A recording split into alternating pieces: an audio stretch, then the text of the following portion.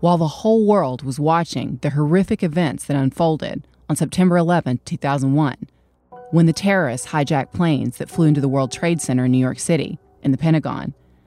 Another, much quieter drama was unfolding in a hotel room in City of Industry, California. Everyone there was glued to their TV screens, watching the World Trade Center crumble.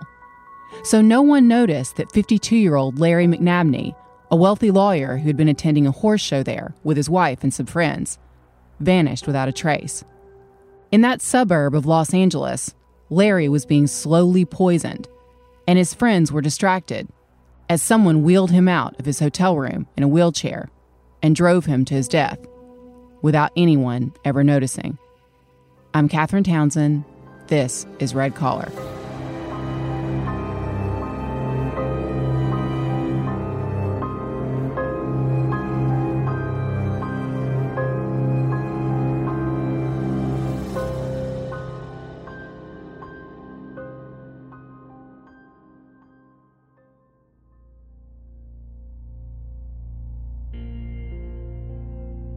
Larry McNabney was a character.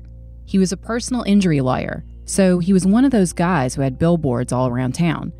He lived in Reno, Nevada, but also had a practice in Las Vegas. And in the legal profession, Larry McNabney was a big deal. He had these super over-the-top TV ads. He would dress up as the Marlboro Man and act like a cowboy. And they worked. Over the years, as a criminal defense attorney and later as a personal injury lawyer, Larry McNabney made a fortune. According to author Carlton Smith's book, Cold-Blooded, A True Story of Love, Lies, Greed, and Murder, Larry was handsome and charismatic and always the life of the party. But he also spent a lot of his life battling demons, including alcoholism. But if you didn't know about Larry's dark side, he would have appeared to be living the dream. In 2001, Larry was traveling around the country, showing his horses with his wife, Elisa, and their expensive new quarter horse, Whole Lotta Page. Elisa was quite a character herself. She was beautiful and almost 20 years younger than Larry. And also, Elisa was Larry's fifth wife. But she wasn't just a pretty face. Elisa had beauty and brains. She had an MBA and an IQ of 140. She had been working for Larry as an office manager before they got romantically involved. So the weekend of a horse show started out pretty normally. Elisa and Larry weren't alone. They had a 21-year-old woman named Sarah Dutra with them. Now, Sarah had been an art student before Larry hired her as a legal secretary for his law firm. And she was also very close friends with Elisa. In fact, the two women had become pretty much inseparable, even though Elisa was 10 years older. And there was whispering about exactly how close their relationship was, and whether there was anything romantic going on. Now, for the record, both Sarah and Elisa have always denied that there was anything like that going on. Elisa said it was just a close friendship, and it seemed like she was kind of a mentor to Sarah in a lot of ways. There were some other people around that weekend. Larry's horse trainer, a guy named Greg Whalen, and his adult daughter, Debbie. As we said, Larry liked to drink. According to Carlton Smith's book, a horse trainer who worked with Larry said that he always had a glass of white wine in his hand, and that his drink of choice was mostly Chardonnay. But Larry had another little secret. He had a habit of spiking his drinks with something stronger. And over that weekend, witnesses said that he went through a whole bottle of vodka during a single golf game. Now, even for Larry, this seemed like overkill. Debbie Kale, Greg Whalen's daughter, who was there that weekend, said that during this time, Larry seemed out of it. He was slurring his words and seemed super drunk, even for him. He was also rude and depressed, just basically not himself. On the night of September 9th, Larry went out to the Olive Garden restaurant with Debbie, Greg, Elisa, and Sarah. He ended up getting into an argument with Sarah. He had a big confrontation with her, and basically he told her that he wanted her to leave. She ended up standing up and saying, "F you, Larry." Then Sarah said she was getting out of there. She planned to make the 6-hour drive back to Sacramento that night. Now, this wasn't unusual.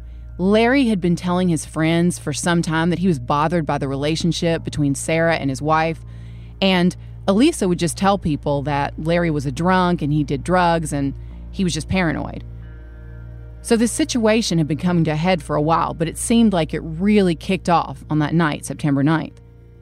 Then, on September 10th, Larry seemed to have calmed down a little. He spent some time at the barn. He was drinking and getting his horse ready. He talked to Greg Whalen again, and he seemed a little more upbeat. He was talking about taking his horse back east for some more shows. Once again, he was drinking Chardonnay from an ice chest. Later that afternoon, Larry said that he was going to skip dinner, go back to his hotel room, and rest. At around 6:30, Greg, Debbie, and Elisa were together. Elisa called Larry on her cell phone and asked again if he wanted to join them, and again Larry said no. Now, Greg would later tell police that he could hear Larry in the background asking for more wine. So, a few minutes later, Elisa left with some Chardonnay and some soup and took it up to Larry's room 916. Greg never saw Larry again. The attacks on September 11th would forever be linked to this case because everyone was trying to remember what happened when, but it was hard because they had been so focused on the terror attacks. It was a time of chaos and confusion. And side note, it also really calls into question a lot of the things we think we know about memory, because I was always taught when I first started doing investigations that if there was a major life event, something like the World Trade Center or JFK getting assassinated or a murder, it meant that you could remember everything that happened around that event a lot more precisely. But what we've actually discovered about memory now is that every time we talk about a memory, part of our brain is rewriting it. So memory is a very dynamic process. Our memories change all the time.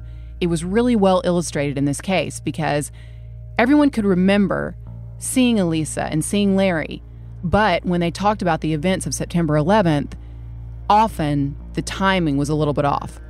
Debbie did remember asking Elisa where Larry was. She said Elisa told her that Larry had gone to Florida to join a cult. Now, this may sound strange, but Larry did have a habit of picking up strange hobbies, getting totally into them for a while, and then dropping them. Actually, for a period of time, he'd quit his legal job and followed a guru. So this wasn't something that could be considered as coming totally out of thin air. But Larry hadn't mentioned anything about that. He had talked specifically with Greg Whalen about showing his horse. And on top of that, everyone was suspicious because with the drama of 9/11 unfolding, obviously all the flights in the U.S. were grounded. So everyone's wondering, how was Larry going to travel to Florida? Elisa said she honestly wasn't sure. She said she thought maybe Larry had left on an earlier flight. But then Debbie saw something weird. She saw Elisa loading some stuff into the bed of Larry's new red truck and said she was really surprised because if his truck was there, she was figuring that Larry wasn't driving to Florida either. Elisa and Sarah drove away with all Larry's belongings in that truck bed. And then no one heard anything for a while until February 5th, 2002, when employees at a San Juan vineyard called the police. They had found a human leg sticking out of the ground. Testing would prove that the body was Larry McNabney. The autopsy revealed no obvious trauma to the body, so there wasn't an obvious cause of death. But the autopsy also found that Larry had been dead for around 2 months. The body wasn't as decomposed as they would have expected it to be, so they theorized that someone had kept the body preserved somewhere else, maybe somewhere cold, and then dumped it in the vineyard in California wine country. Eventually, they found a massive amount of drugs in Larry's system. The cause of death was a fatal overdose of horse tranquilizers. Now, obviously, police need to find out what went down at that horse show, and they needed to find Elisa. But on January 11th, she had left Sacramento, where she and Larry had been living, and no one had any idea where she was. So now police needed to take a look at Larry and Elisa's history, and they were going to be blown away by how crazy this story got. According to the book Cold-Blooded, Larry had a tough upbringing. His dad fought in the Korean War, and he was a strict disciplinarian. He was also an alcoholic, which would be something that ran in the family. Over the years, Larry's father, Mac, fought more and more with his wife and got more impatient and more super strict with Larry and his brother. But everything looked perfect on the outside. The family had money, a nice house, and cars. On the surface, they seemed to be living the American dream. Larry started dating a woman named Donna in high school, and they got married after graduation.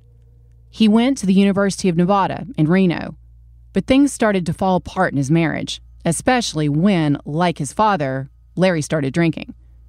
Larry and Donna divorced in 1970. In that same year, Larry had huge tragedies in his life. His mom filed for divorce too, and a few days later, his father, Mac, took his own life by shooting himself. 3 weeks later, his only brother, Jimmy, died of an apparent drug overdose. So this is a series of events which, understandably, emotionally destroyed Larry. In 1973, he got married again to a woman with a 5-year-old daughter. He adopted the little girl and started building a career as a star lawyer. Reno was a goldmine for lawyers during that time. And Larry was right in the mix. He was doing big, high-pressure and high-profile cases. He and his wife had a son named Joe. Larry was drinking a lot during this time, but this was the late 70s and early 80s, so there was also a ton of that in work environments back then, and a lot of cocaine and late nights. Larry checked into rehab at least once, according to reports. He and his wife divorced in the early 80s. Now, as we said before, Larry had had his share of relationship drama before he met Elisa. He got married and divorced again, and his divorce from his third wife got pretty ugly. In fact, it ended up going all the way to the Nevada Supreme Court. And actually, Larry's case was a divorce case that got the law changed. It's too complex to go into here, but basically, there was a question about whether equitable meant the same thing as equal. It came down to deciding how much Larry's wife would have been entitled to. The first court ruled that it would be equitable for Larry to get something like 80% of the marital assets, but his ex-wife challenged that ruling. She said she wanted 50%, and the court ruled in her favor. From that point on, in Nevada, the law changed so that a 50-50 split in divorces basically became the rule, unless the parties agreed otherwise. And that was called the McNabney Rule. Over the years, Larry became a big success. And as a criminal defense lawyer, he defended two of Nevada's most well-known cases. There was a bombing extortion plot at Harvey's Casino in 1982 and a big drug conspiracy trial in 1989. The drug conspiracy trial in 1989 also put huge pressure on Larry. During that time, friends say he was super depressed. He told people that he was considering taking his own life. And during that time, one of his friends said that he told Larry, in what would turn out to be a pretty horrific case of foreshadowing, "Larry, women are going to be the death of you."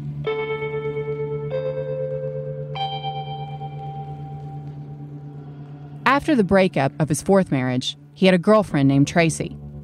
His family and friends described Tracy as normal and loving, supportive and calm.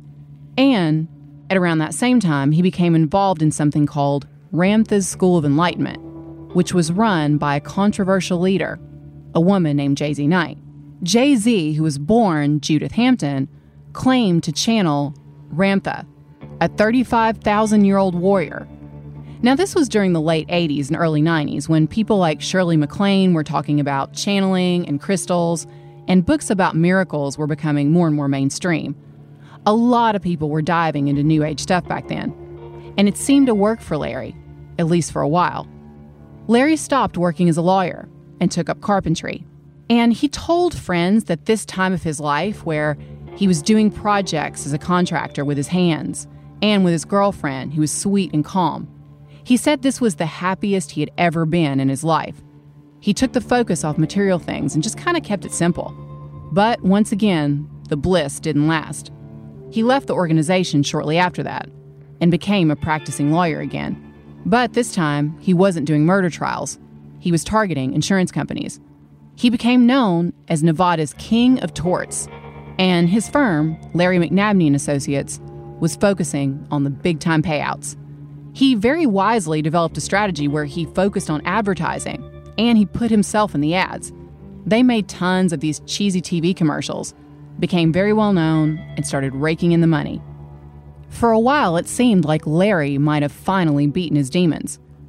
He bought a big new house in Reno, where he lived with his girlfriend Tracy and her kids. And at the same time, while he built the business in Las Vegas, he rented a beautiful apartment there. He also leased a private jet so he could make the commute between the two cities. He had this new office in Las Vegas, and he needed to hire some people to staff it up. One day, a 29-year-old named Elisa Redelsberger came in to interview for the office manager position. Elisa was newly divorced and looking for action. She was 29, Larry was 46, but before long, Larry fell head over heels in love with Elisa, and she moved into his rental. He leased them matching black and white Jaguars so they would have matching cars. Now, all this time, by the way, his girlfriend is still living in his place back in Reno. Some of his friends thought that Elisa was a little shady because, depending on who she was talking to, Elisa seemed to have different stories about her background. She told some people that she was the daughter of a wealthy Cuban businessman. She said she spoke fluent Spanish. But one of Larry's friends noticed that she never actually spoke Spanish around native speakers. She just seemed to say a few words. Again, she was smart about what she brought up and who she chose to tell what lies to. One of Larry's friends made a comment along the lines of, you would ask her a specific question about the details of her school, and she would start talking about skiing. She was really good at changing the conversation, like a politician. Pretty soon, Elisa was managing that entire office, and she took over the cash flow. She even talked Larry into giving her a rubber stamp so that she could sign things for him. Now, I'm a member of the Association of Certified Fraud Examiners, and we always talk about red flags in an organization. This is a practice that should absolutely be avoided. Actually, there were two things going on there that were potentially problematic. One, having a friend or family member run everything. And two, having only one person to answer to when it comes to signing off on monetary transactions. Anyway, most of Larry's friends didn't seem to like Elisa. They thought she seemed cold and kind of weird. And reading between the lines after reading 2 books about this and a lot of articles, it seemed like they were saying she seemed kind of trashy and shady. But Larry was in love, so he wasn't listening to advice. He kicked his girlfriend, who he once described as the best thing that ever happened to him, and her kids, out of the big house on Buckaroo Court in Reno, and he moved Elisa and her daughter Haley in. By Christmas 1995, the rumors were flying. There was something seriously wrong with the finances of the law firm. At the office party, people were talking about the fact that checks from the client trust fund were bouncing. Larry hired an accountant, who soon found out that there were huge amounts of money missing. Larry confronted Elisa and figured out that she had embezzled around $250,000 from his business. She'd been writing checks for stuff for herself. Later, she even bought a quarter horse with a check. When Larry confronted Elisa about the missing money, she admitted that yes, she took it. And it's not clear exactly what happened between them at that point. But Larry did fire Elisa.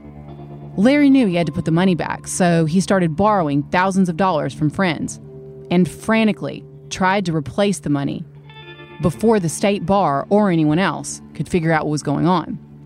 But even though Elisa never paid him back, with her gone, everyone at the law firm kind of breathed easier. They thought maybe the worst was over.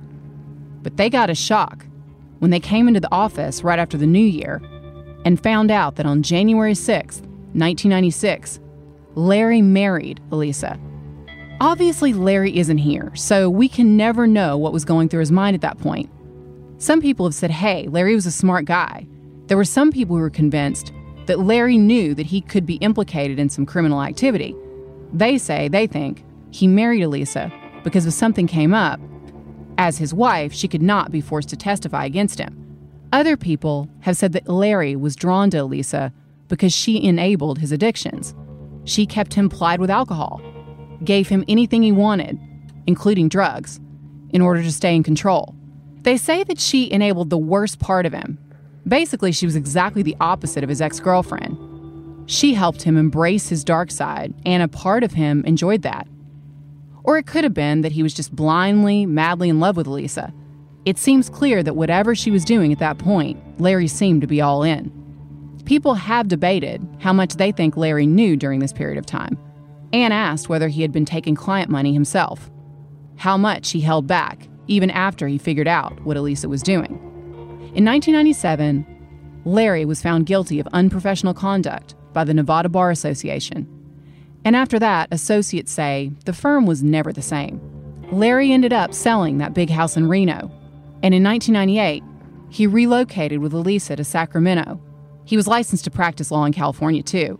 He tried to restart the practice there, and once again, incredibly, he hired Elisa to work for him.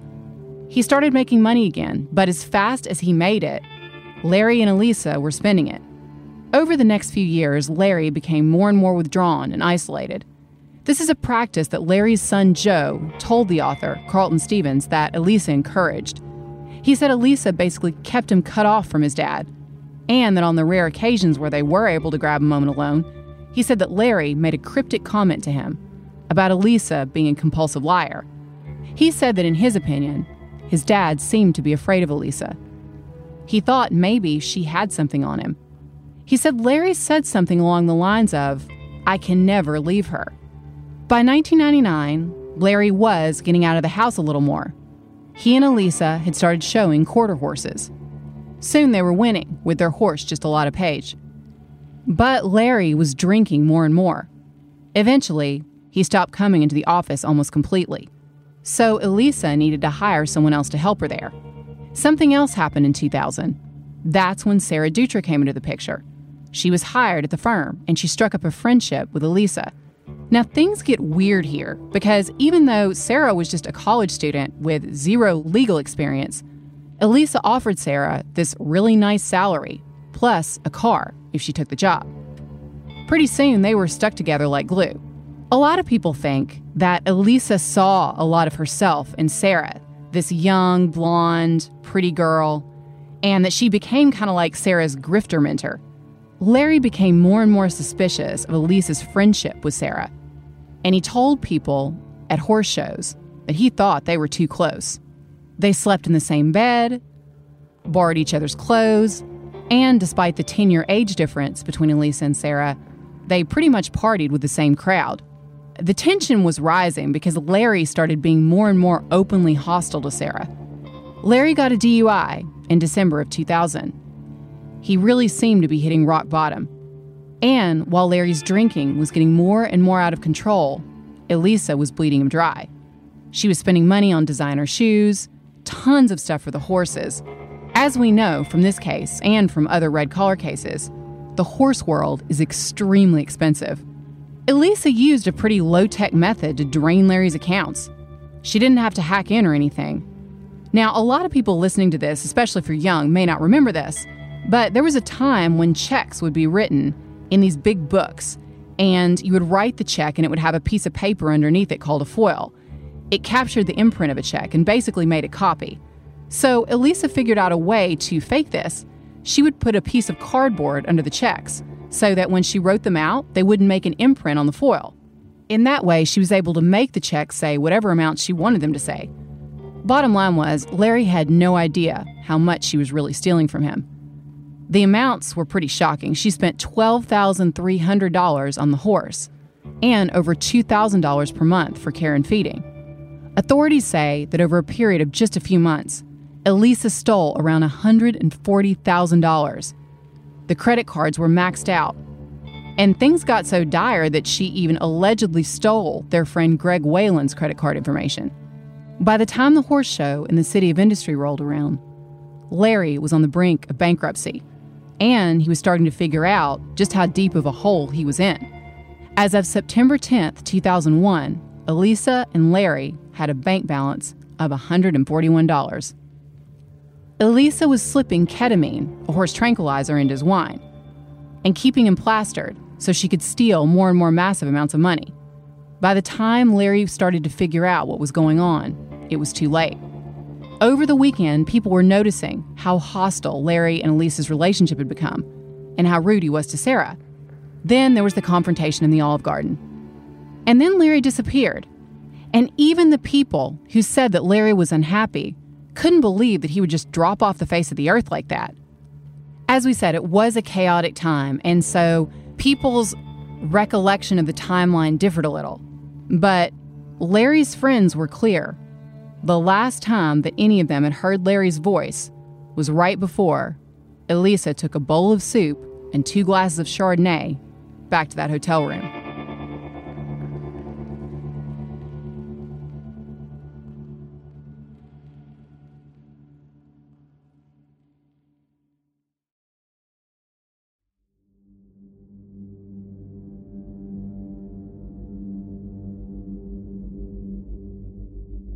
People were shocked when Larry McNabney's wife, Elisa, told them that Larry just vanished.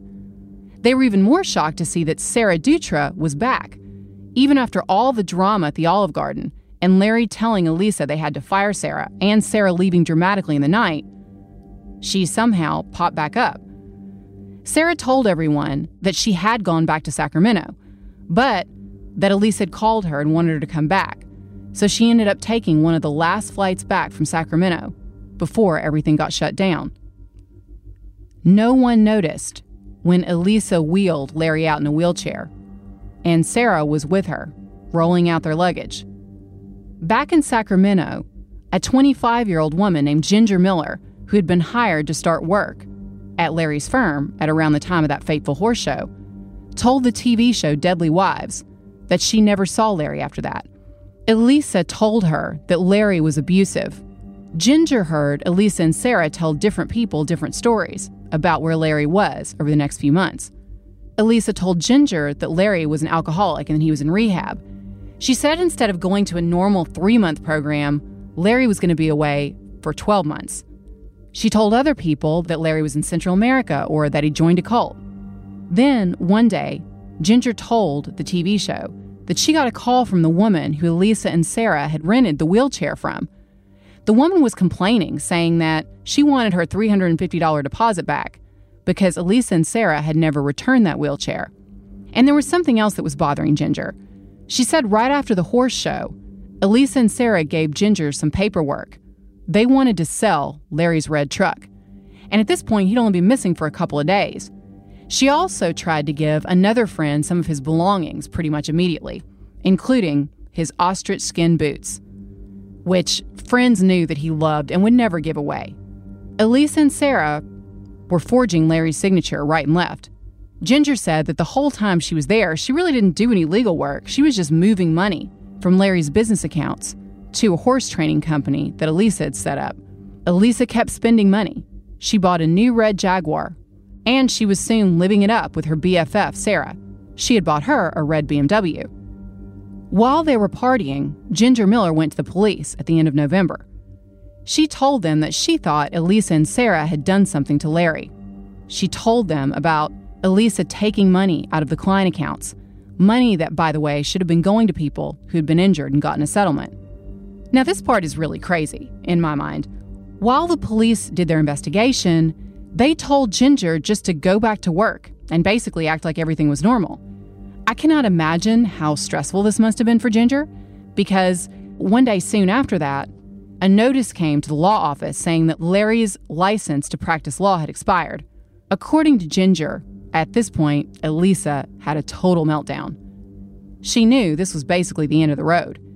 At this point, Larry had been gone for almost 3 months. His family kept calling, and it was clear they really weren't buying that rehab story. Then, on January 11th, Elisa called Ginger and told her she was moving to Arizona. Ginger went over to Elisa's horse trailer, where Elisa was frantically cleaning everything out. Now, at this point, while I'm watching Deadly Wives, I know it's just a reenactment, but all I can think about is how lucky Ginger was to have gotten out of there alive.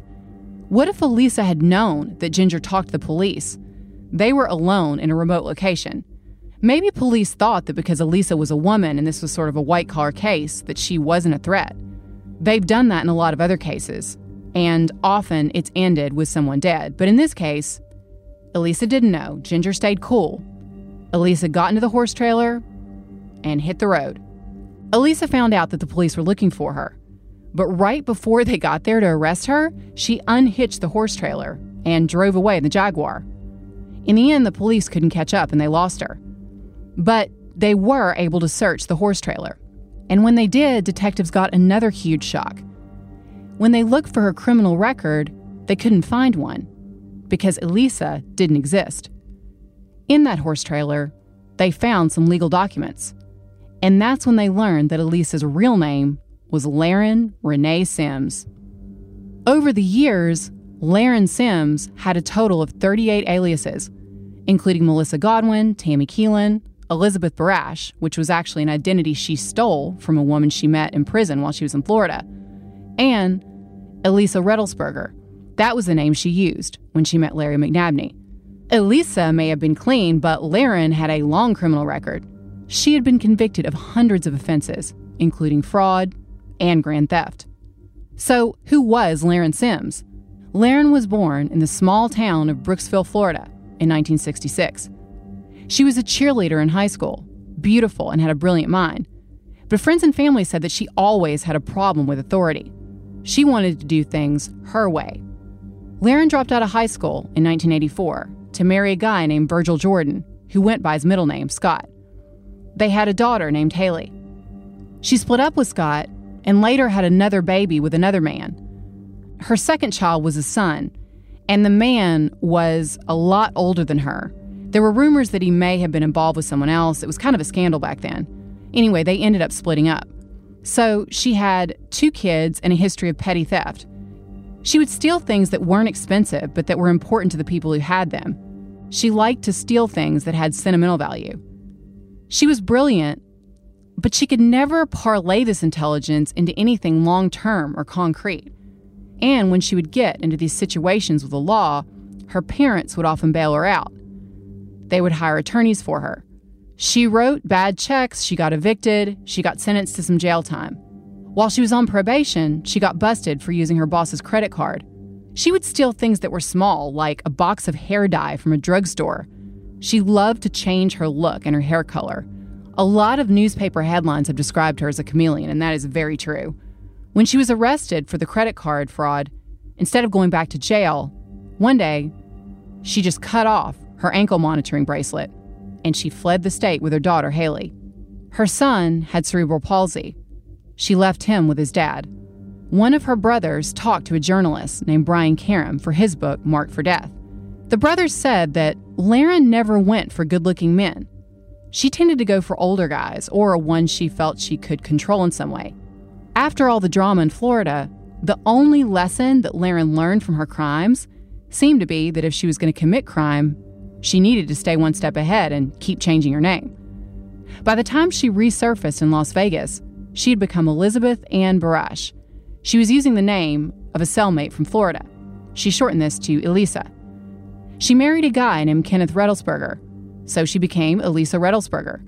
They later divorced, and he said that during his time with her, she stole from him too. He was shocked when he heard about the murder. So, while police hunted for Laren, they questioned Sarah Dutra. Sarah changed her story several times. She eventually admitted that she had been there when Larry died. She said that Elisa had called her in a panic after she flew back to Sacramento. She said Elisa told her that Larry was violent and out of control. So Sarah flew back down to LA and came back to the hotel. Then she said that over that night, after Elisa had given Larry the soup and Chardonnay, they went out of his room, in and out all night, to check on him. She said this was to make sure that he didn't get violent. Later, though, Sarah admitted that she and Elisa had poisoned Larry. Police finally located Elisa in Destin, Florida. She had been living as Shane Ivaroni. In fact, she had gone on a date with another guy and stolen his truck. She was arrested in March 2002. She was in a jail cell waiting for extradition to California in the Hernando County Jail.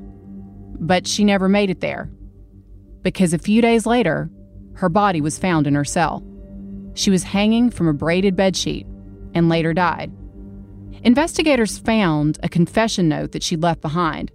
It was torn into a bunch of pieces and thrown into a corner of her cell. Elisa told detectives that she and Sarah had dosed Larry with massive amounts of horse tranquilizer. She said they put it in his coffee the morning of the horse show. Then, after he collapsed, they took him back to the hotel and dosed him again. Now, most of the news reports skip over this part. They say Larry was poisoned, but they leave out the fact that this poisoning took place over several days. He was in agony and dying slowly as everyone around him watched. They just thought he was drunk, so neither he nor they had any real idea what was going on. That's why investigators believed Larry was so incoherent and was stumbling around during that last night at the Olive Garden. But detectives still didn't think that Sarah was telling the whole truth about what she did and her level of participation in Larry's murder. They would get more information from her bit by bit by using good interrogation tactics. For example, they asked her if there was any reason why her fingerprints would be on the duct tape that Larry's body was taped with. This is a common tactic in interrogation. They actually teach this because her prints actually weren't on the tape, but Sarah didn't know that. When she told police, "I don't know, I'll have to think about it," they knew that they had her. When they wheeled Larry out in the wheelchair, I cannot imagine a more horrific death in some ways because he would have been totally aware of what was going on around him. He was conscious, and that's probably why he was getting belligerent. He was actually trying to get away from these women. But even though he might have known what they were doing, his body was paralyzed and he couldn't get away. They put Larry in the truck, and on the way back to Sacramento, they detoured and went to Yellowstone National Park. During that car ride, Sarah told police that Larry kept asking for water, and that Laren, the woman she knew as Elisa, kept giving him a water bottle to drink from. She claimed that it was not until much later that Laren told her that water was poisoned. They drove to Yosemite National Park. Their plan, Laren told detectives, was to dump Larry's body there. But when they dug the hole and went to throw him in, they saw that Larry was still breathing.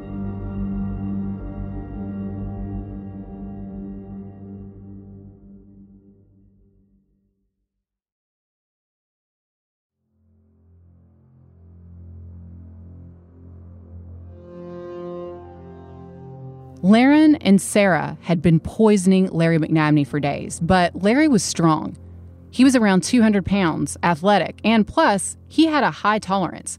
He'd been an alcoholic for years, and he had a habit of spiking his drink with other things like vodka or, in some cases, some of his friends say, a little bit of ketamine. So while he was dying slowly, they loaded him back into that truck.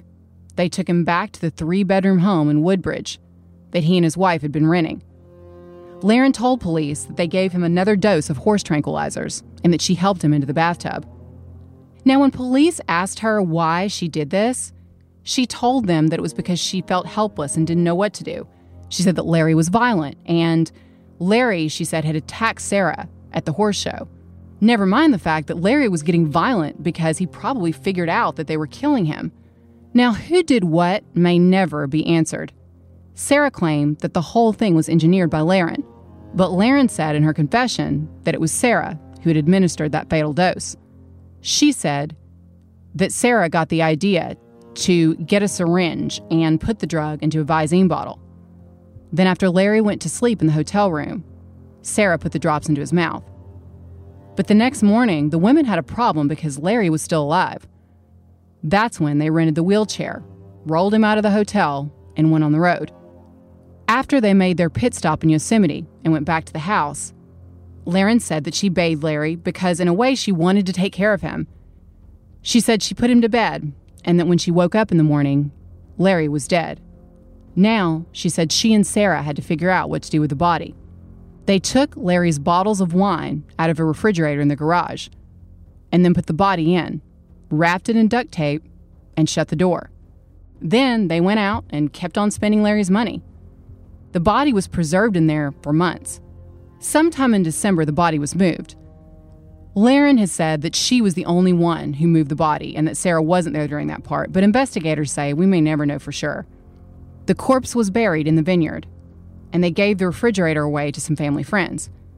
By the time Larry's body was found, Laren had cleaned out an additional $500,000.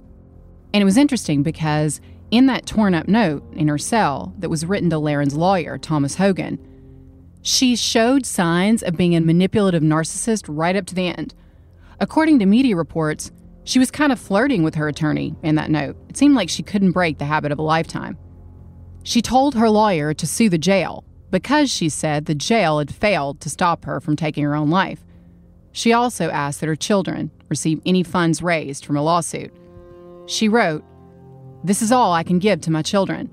My actions now will allow them to move into the future without this heavy burden.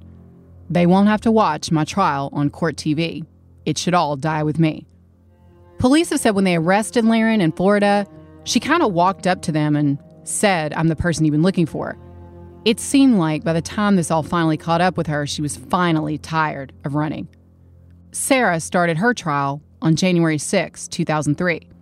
She was charged with first-degree murder with special circumstances and with being an accessory after the fact for her role in burying Larry. Sarah defended herself by saying she was manipulated by Laren, but there was a video of her talking to detectives that definitely hurt her case. In the video, she seems totally unsurprised and shows very little emotion when detectives tell her that Larry's dead.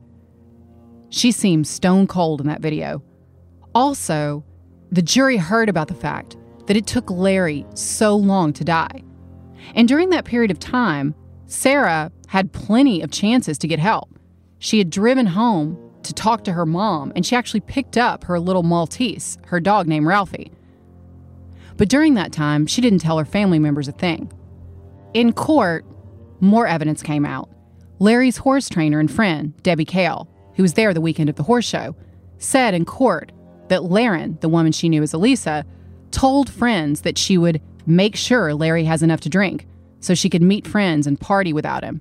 This happened shortly before he disappeared. She also said Laren told her that she had dosed her husband's wine with drugs. Debbie said she had told me previously that she had gotten Vicodin and said she had put that in Larry's wine just to see what would happen. She said it didn't even drop him. Debbie also said that right before Larry vanished, Laren had asked her a question. She asked if a particular horse tranquilizer could kill someone. And Debbie said, yeah, it could. Debbie also said she carried a veterinary kit that was filled with all kinds of horse drugs, some of them the horse tranquilizers that were used to poison Larry. Elisa knew where this was, and she knew the code. She could have accessed these drugs pretty easily. And there was another tragic fact that came out at court. When Debbie saw Laren loading Larry's stuff into the truck bed, and she asked what she was doing, she didn't know at that time that Larry was in the back seat of the truck.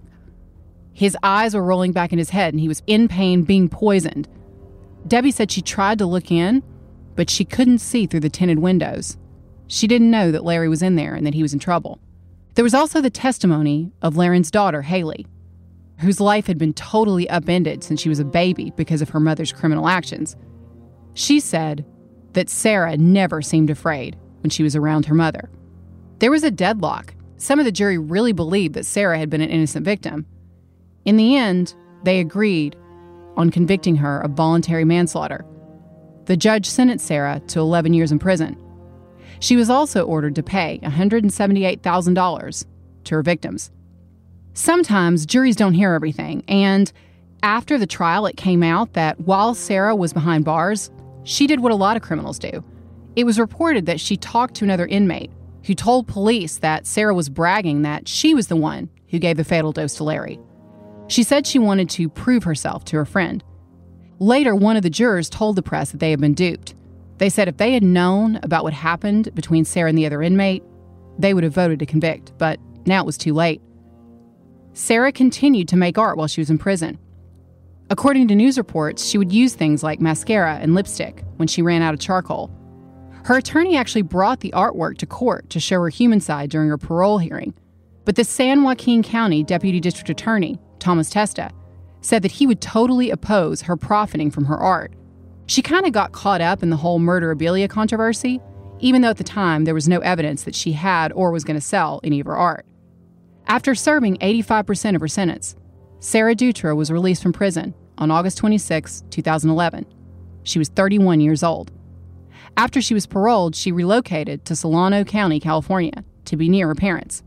The case was made into a Lifetime movie called Lies My Mother Told Me, starring Jolie Richardson as Laren, and it's been covered on Dateline and Deadly Wives, and in at least 2 books. But in Lies My Mother Told Me, once again, Sarah is kind of portrayed as the young and innocent student, and Jolie Richardson, who does an excellent job, by the way, tells her husband about her past. Larry is shown as being kind of a bad guy, In the movie, he basically blackmails her with that information to get her to stay with him. The evidence does not indicate that happened ever. Everyone who's covered this story has pointed out that it's a really crazy story because it makes you question how well you ever know anyone. No one is who or what they appear to be. We may never know the truth about exactly how much Larry knew about his wife. Judge Garber was talking about Laren's aliases. He said, "You talk about life being a lie." That was Eliza McNabney. He also said, where Laren had directly implicated Sarah in the killing of Larry, he said, "I've wondered and wondered, was that true? And my answer is, I don't know." Larry prided himself on being the smartest guy in the room and knowing everything about the cases he worked on. But when it came to his wife, he had no idea that she was a grifter. She didn't have an MBA. She had just cut off her ankle bracelet and fled the state of Florida. Larry never even knew his wife's real name.